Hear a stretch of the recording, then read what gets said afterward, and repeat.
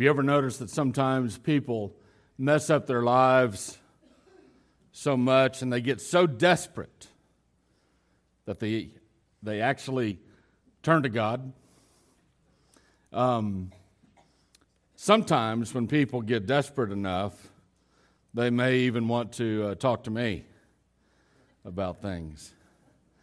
I got a call this week from a lady, grown daughter, whose elderly mother was emotionally manipulating her.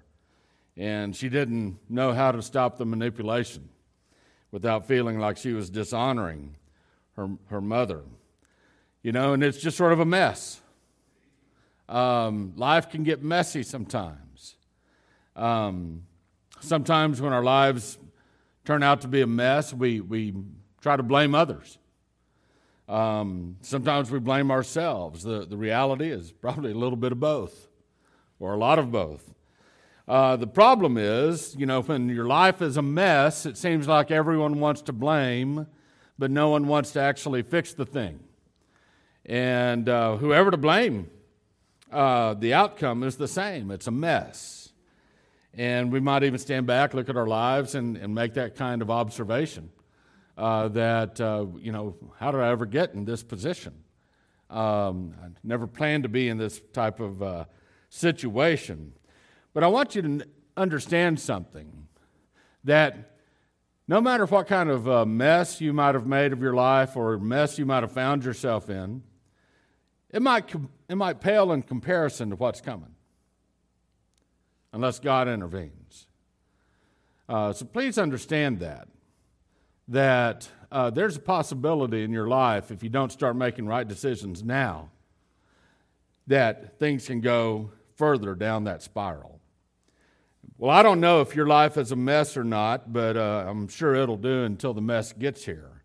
Today we're going to look at two familiar characters, both of whom made somewhat of a mess of things, one more than the other. Two new chapters in their lives. And first one we're going to look at is this guy by the name of Lot. You remember him? He's Abraham's nephew. And so take your Bible and turn to Genesis chapter 19. Genesis chapter 19, we're going to start in verse 30. The slides will appear behind me on the screen if you need to refer to those, but I encourage you always to take out your Word of God and to read it. And so we have this pretty disturbing story about Lot and his two daughters. And we read in verse 30 that Lot went up from Zoar, little town there, and he stayed in the mountains, and his two daughters with him, for he was afraid to stay in Zoar, and he lived in a cave, he and his two daughters. Let me give you a little bit of background about Lot, if you're not familiar with him.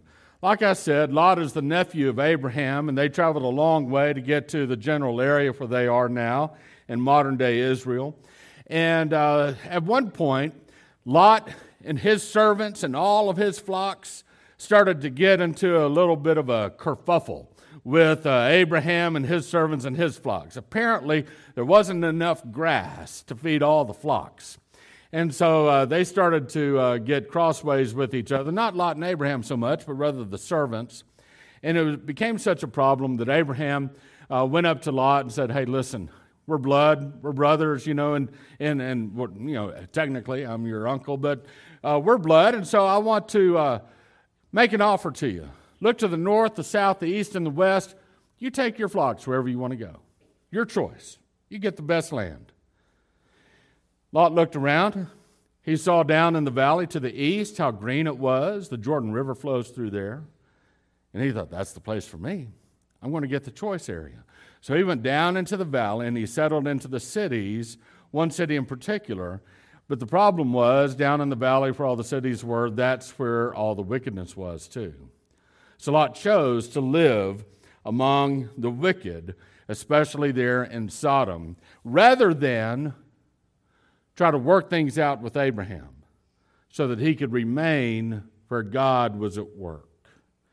And that was a critical error when Lot decided to go plant his life among the wicked rather than the godly. And that's a major point of this story. Well, things didn't turn out so well. Lot was eventually kidnapped because the city of Sodom was captured by a foreign king. Abraham came to the rescue and recaptured Lot. And what does Lot do? Opportunity number 2, to stay with Abraham. Nope, he goes back to Sodom.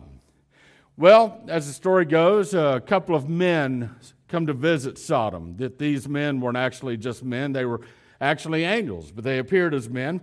Lot saw them coming into town. He showed them hospitality, invited them over to his house, fed them a nice dinner.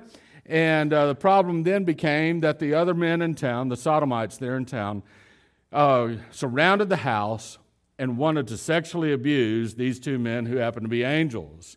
So what does Lot do? He says, please don't treat my guests that poorly. Here's my daughters instead. Have them. And I'm sure his daughters weren't real happy about that. But they refused. The Sodomites were so perverted, they said, we don't want your daughters, we want the men.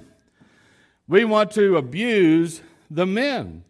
And so the next morning, or later that day, the angels blinded the Sodomites, and they were still clawing at the door trying to get in so they could get their kicks. And so the next morning, actually, the angels grabbed Lot, literally. They grabbed Lot, they grabbed his wife. Another angel grabbed his 2 daughters, and they went out of town, drugged them out of town. And once they got out of town, they told Lot, escape for your life. Don't look back. You hear that, Lot's wife? Don't look back. Really want to warn you about that one. Don't look back. Don't stay in the valley. We're about to destroy this place. Escape to the mountains. Lot argues with the angels. Oh, I can't survive in the mountains. Please, let me go to this little town. It's called Zoar. What does Zoar mean? It means little town. That's what it means. You know your town is little when it's called little town. And so he said, let me go to this little town. How wicked can it be? I'm going to just plant my life there. The angels relent. They said, okay, we won't destroy Zoar. Well, we're going to destroy Sodom and Gomorrah and the other towns here in the valley. And then on the way, what does Lot's wife do? She looked back. And she looked back with a heart of longing for her home. Even though her home was being destroyed because of its wickedness, that's where she wanted to be. And you know, sometimes when people say things like, I don't want to go to heaven. I don't want to be with God. I don't want to get to know God. Sometimes God gives them what they request. She wanted to go back to Sodom. So she essentially got the same judgment that Sodom received. And she was turned into a pillar of salt. So now it's Lot and his 2 daughters. They make their way to Zoar. I mean, how bad can it be? It's a small town. It can't be that wicked. It can't be like Sodom, can it? Bad things don't happen in small towns, right? Well, apparently, we're not told this explicitly, but apparently small towns can be wicked too. So much so that Lot became afraid to live in Zoar. Maybe he thought, you know what? These people are just as bad as the people in Sodom.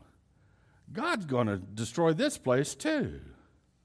This is going to be Sodom and Gomorrah part 2. I don't want to be here. Maybe that's what he thought. We're not sure, but what did he do? He got his daughters, and where does he go? To the mountains, to the very place the angels told him to go in the first place, but he refused. I mean, he told the angels he was afraid to go to the mountains. And now he's leaving the town, and where does he go? He goes to the mountains. You know, sometimes people don't make any sense. I don't know if you've ever noticed that about life. Sometimes people just don't make any sense. True story, been repeated numerous times. Church leadership says, hey, we need to put some new instruments on stage. We need to create more of a contemporary sound, a sound that people can relate to. You know, we need to get a guitar, some drums on stage. Well, inevitably, some angry Baptists will say, you know, if you change the music at this church, I'm going to leave the church. Not knowing that him saying that makes everyone else want to vote for the change, They'd be just fine with that. But he gets all upset if they're going to change it. The church decides to change. The angry Baptist leaves. And where does the angry Baptist go? He goes to a church that has contemporary music. Happens all the time. Same thing with church pews. People say, let's replace the pews with chairs. Oh, you better not take my pew away. You take my pew away, I'm going to leave the church. Take the pews away, the guy leaves. Where does he go? He goes to a church with chairs. People are funny, and not in a humorous way sometimes. But what's happening with Lot is a lot more serious than that kind of nonsense, where people aren't consistent. But Lot is the same way. He's not consistent. He says, I can't go to the mountains. He goes, Zoar, I got to go to the mountains. So he ends up in the mountains. And, Lot, his situation is a lot more serious, but he just doesn't strike me as a serious person. He just doesn't strike me as someone who's very thoughtful. And so he decides that he's going to go live with his daughters in a cave. Think about this. Lot has lost everything. It wasn't that long ago that he had a house, he had servants, he had flocks. He was a wealthy man. He had all of these things. He had wealth. He had a wife. She became a little bit salty. But he had all these things, and he's lost it all.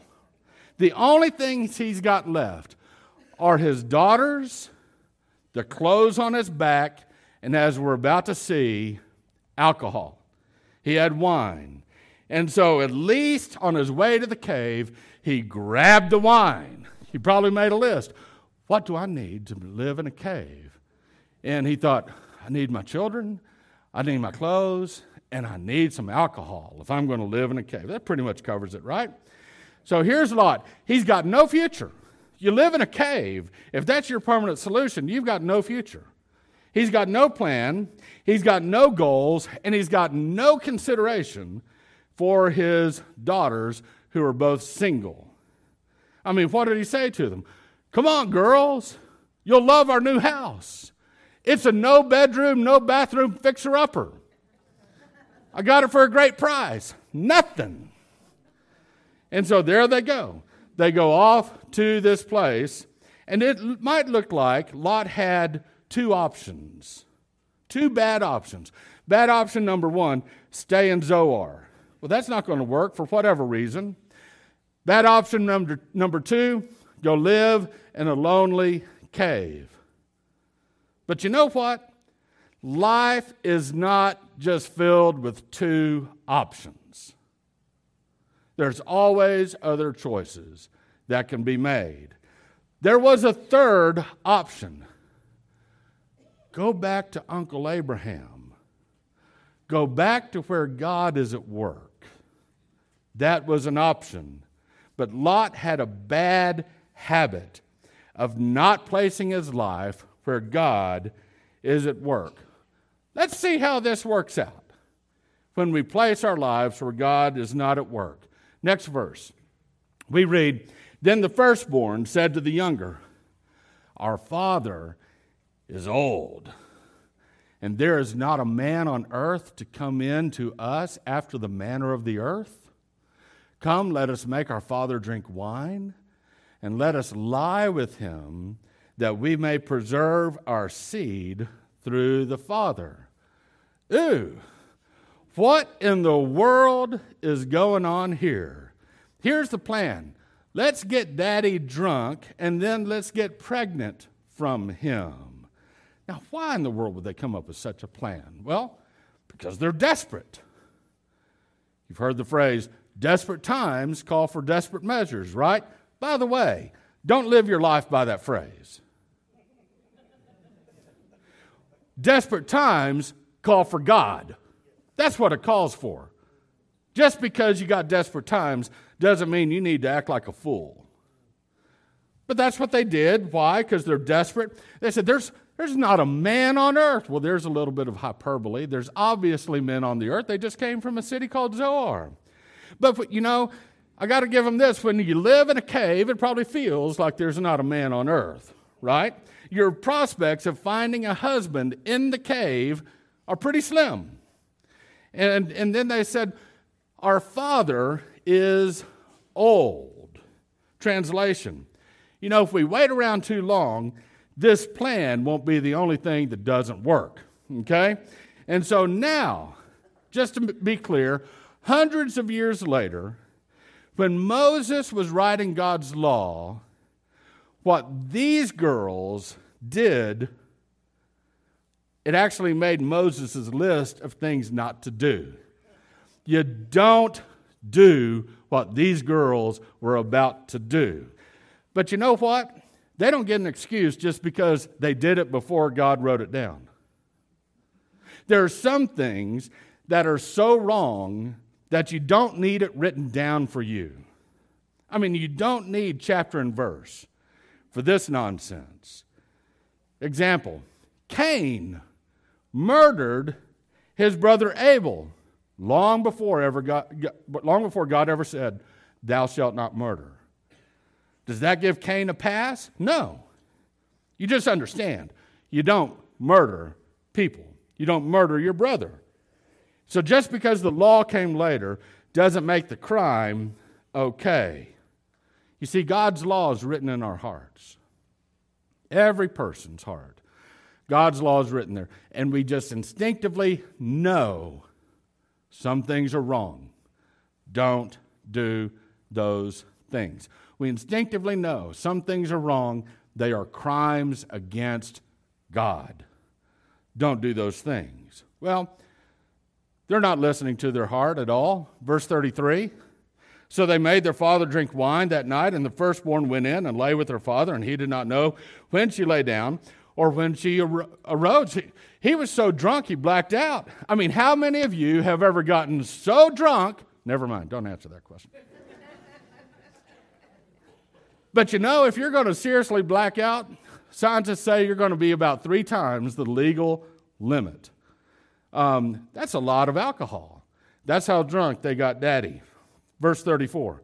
Now it happened on the following day that the firstborn said to the younger, "Behold, I lay last night with my father. Let us make him drink wine tonight also, and you go in and lie with him, that we may preserve our seed through our father."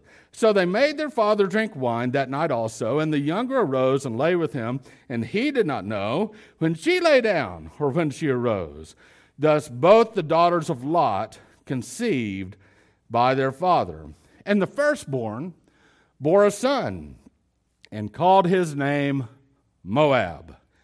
He is the father of the Moabites to this day. To what day? To Moses' day. Moses is the one writing this around in the 1400s BC. As for the younger, she also bore a son and called his name Ben-Ami.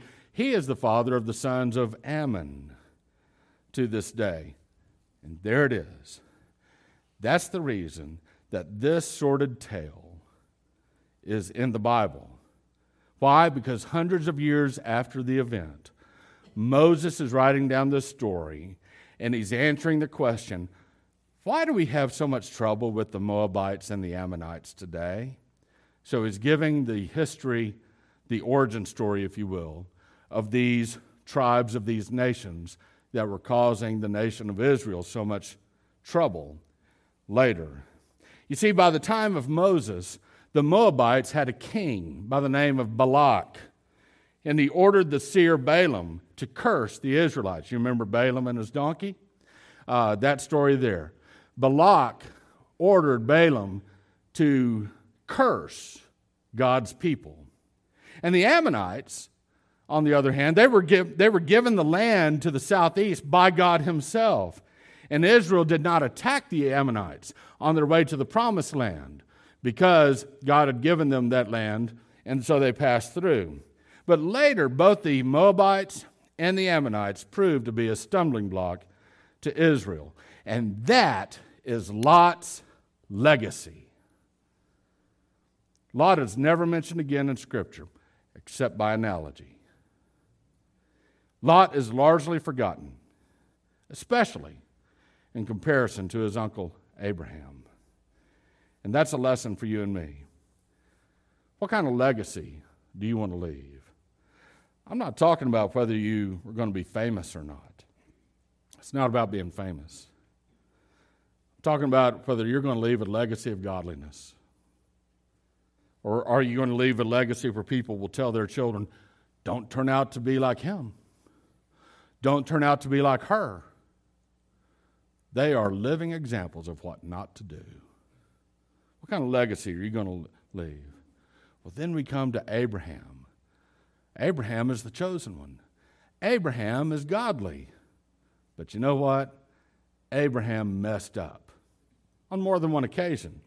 And he lies. In chapter 20, verse 1, we read, Abraham journeyed from there, from where he was, toward the land of the Negev, that's to the south, and settled between Kadesh and Shur. Then he sojourned in Gerar. Where in the world is Abraham going? Who told Abraham to move? God told Abraham on more than one occasion, this is the land. This is your land. This is it. For some reason, Abraham decides, I'm going to move over here to another area. And so Abraham goes to the south and heads to Gerar. What's Gerar? That's a town that later became a Philistine town.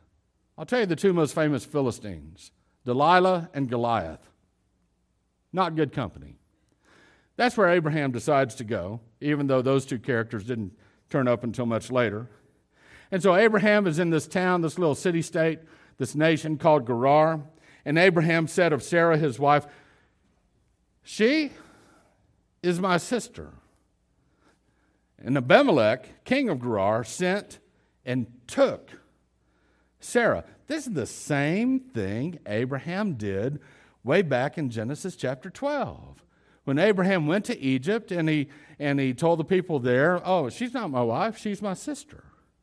He did that to save his own hide, to save his own skin, because he thought, well, if I say that she's my wife, they'll kill me and then they'll take her. So I'll just give her to them so I save my own life. But this time, it's much worse than what he did before. Why? Because the Lord himself just told Abraham back in chapter 17, which was not that long ago, chronologically, he just told Abraham that he would have a child with Sarah. In fact, Sarah most likely would have already been pregnant at this time. And they travel to Gerar, and he says, she's my sister. Abraham, he's not the last person to keep sinning in the same way over and over again, is he? When you do that, when you got your pet sin that you like to play with, and you keep sinning over and over again in the same way, you just bring trouble on yourself. And the Lord, he won't break his promises, but he may let you get in trouble. He never promised you that you would never get in trouble, especially when you bring trouble on yourself. But the Lord won't break his promises. Now I want you to think about this with Abraham and Sarah. If Abimelech, the king of Gerar, if he had relations with Sarah, and then Sarah had the child Isaac, Isaac's father would always be in doubt. You mean to tell me that his dad is 100 years old? I don't think so. His dad's probably Abimelech. But God wasn't going to let that happen. Verse 3. But God came to Abimelech in a dream of the night and said to him, behold, you are a dead man because of the woman whom you have taken, for she is married. That'll get your attention. When God comes to you and says very clearly, you're a dead man walking. Well, Abimelech, that got his attention. Verses 4 and 5. Now, Abimelech had not yet come near her. And then he said, Lord, will you kill a nation, even the righteous? Did he, meaning Abraham, Did he not himself say to me, she is my sister? And she herself also said, he is my brother. In the integrity of my heart and the innocence of my hands, I have done this. Then God said to him in the dream, indeed, I know that in the integrity of your heart you have done this. And I also have held you back from sinning against me. Therefore, I did not let you touch her. So now, return the man's wife, for he is a prophet, and he will pray for you, and you will live. But if you do not return to her, know that you shall surely die, you and all who are yours. God basically says, if you touch her, you're dead. And the only reason you're not dead is because I didn't let you touch her. And then God calls Abraham a prophet. Abimelech must have been thinking, God, if this is one of your prophets, why is he doing this kind of thing? I mean, why is he lying about his wife? You know, sometimes preachers have feet of clay. So I've heard. Let's move on. So Abimelech rose early in the morning, and he called all of his servants and told all these things in their hearing, and the men were greatly afraid. You know, I'd almost be tempted if I was Abimelech, just keep this little episode to myself. But he didn't do that. He called everybody. Everyone gather around. And he told them everything that God said to him in the dream. Now, why? Why did he tell all of his servants about this? Why not keep it private? I think he was calling them as witnesses. Witnesses of what God said would happen. And I think he may have also told them, Abraham's God told me that if Sarah is touched, he will kill us all. And if any of you sorry people even look at Sarah, I'm going to kill you. I'm going to kill your wife. I'm going to kill your dog. I'm going to kill your servants. I'm going to kill everything about you. And no one will remember you anymore. I think he put some fear into these servants as well. He wanted to make sure that his hide was safe from the threat that he had received from God. Well, now, he's not real happy with Abraham. We read in verse 9, then Abimelech called Abraham and said to him, what have you done to us? And how have I sinned against you, that you have brought on me and on my kingdom a great sin? You have done to me things that ought not to be done. Apparently Abraham didn't say a thing.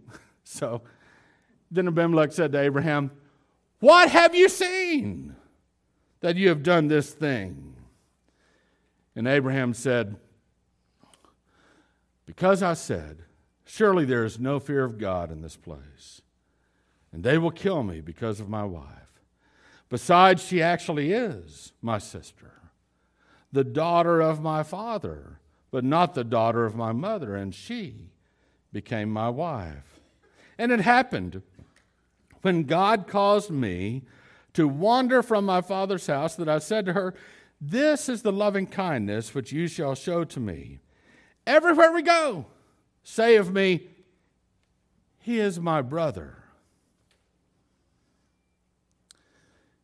Abimelech then took some sheep, some oxen, male and female slaves, and gave them to Abraham and returned his wife to him. And Abimelech said, behold, my land is before you. Settle wherever is good in your sight. And then Abimelech had something to say to Sarah. To Sarah he said, behold, I have given your brother, notice he doesn't say your husband, I've given your brother 1,000 pieces of silver. Behold, it is your vindication before all who are with you, and before all you are cleared. Abimelech was giving Abraham the bride's price, the dowry, just to make it clear. She's not mine, she is yours. Financial transaction took place. And Abraham prayed to God. And God healed Abimelech and his wife and his maidservants so that they bore children. Here's something new we didn't know up until this point. For Yahweh, that's the Lord, had utterly shut all the wombs of the household of Abimelech because of Sarah, Abraham's wife. What a strange pair of stories we have here in the book of Genesis. What do we make of them? Lesson number 1. God will keep his promises. God had made a promise to Abraham and Sarah. You're going to have a child. Just between the two of you, you're going to have a child. And God's going to keep his promise. But you know what? God won't keep you out of trouble. Play stupid games, win stupid prizes. You need to get right before the Lord. You keep messing around with a whole bunch of nonsense, you're going to bring some bad things on yourself. And God is not obligated to rescue you out of your troubles. He might, out of his mercy. But he's not obligated to do anything other than keep his promise that you are his child. Lesson number 2. You need to be where God wants you to be. You need to be where God wants you to be. Well, how do I know where God wants me to be? This is not a hard question. God wants you to be with him. That's where God wants you to be. You know, if you keep finding yourself away from God, that's a sign that you need to change some things up. You might need to change your locale. You might need to change your browsing habits on your internet. You might need to change the relationships that you have with people that are constantly dragging you away from God. If you keep finding yourself away from God, you might need to change some things. Where do you need to be? You need to be with your family. You need to be with the people of God at your church. You need to be in the Word of God. You need to be in prayer. Simply put, you need to be with God. But if you choose not to be where God is, well, there's nothing more I can tell you. I've got no profound words of wisdom for the disobedient. I don't know what to tell you at that point. People will sometimes come to me for counseling, whether it's marriage counseling or other things, and I tell them right up front, my job is to show you what this book says about your life. If you'll do it, I'll walk with you all the way. But if you decide to listen to what God's Word says and then go your own way, counseling's over. Can't help you at that point. It's your decision. All I can tell you is this, that the people who decide to plant their lives where God is end up with lives that are transformed into a life that has peace, into a life that has hope, into a life that has love. This is God's plan for you, but you got to be where God is. And by the way, when you plant your life where God is, your eternal destiny changes too. So the question is, where are you going to be? Where are you going to be with your life?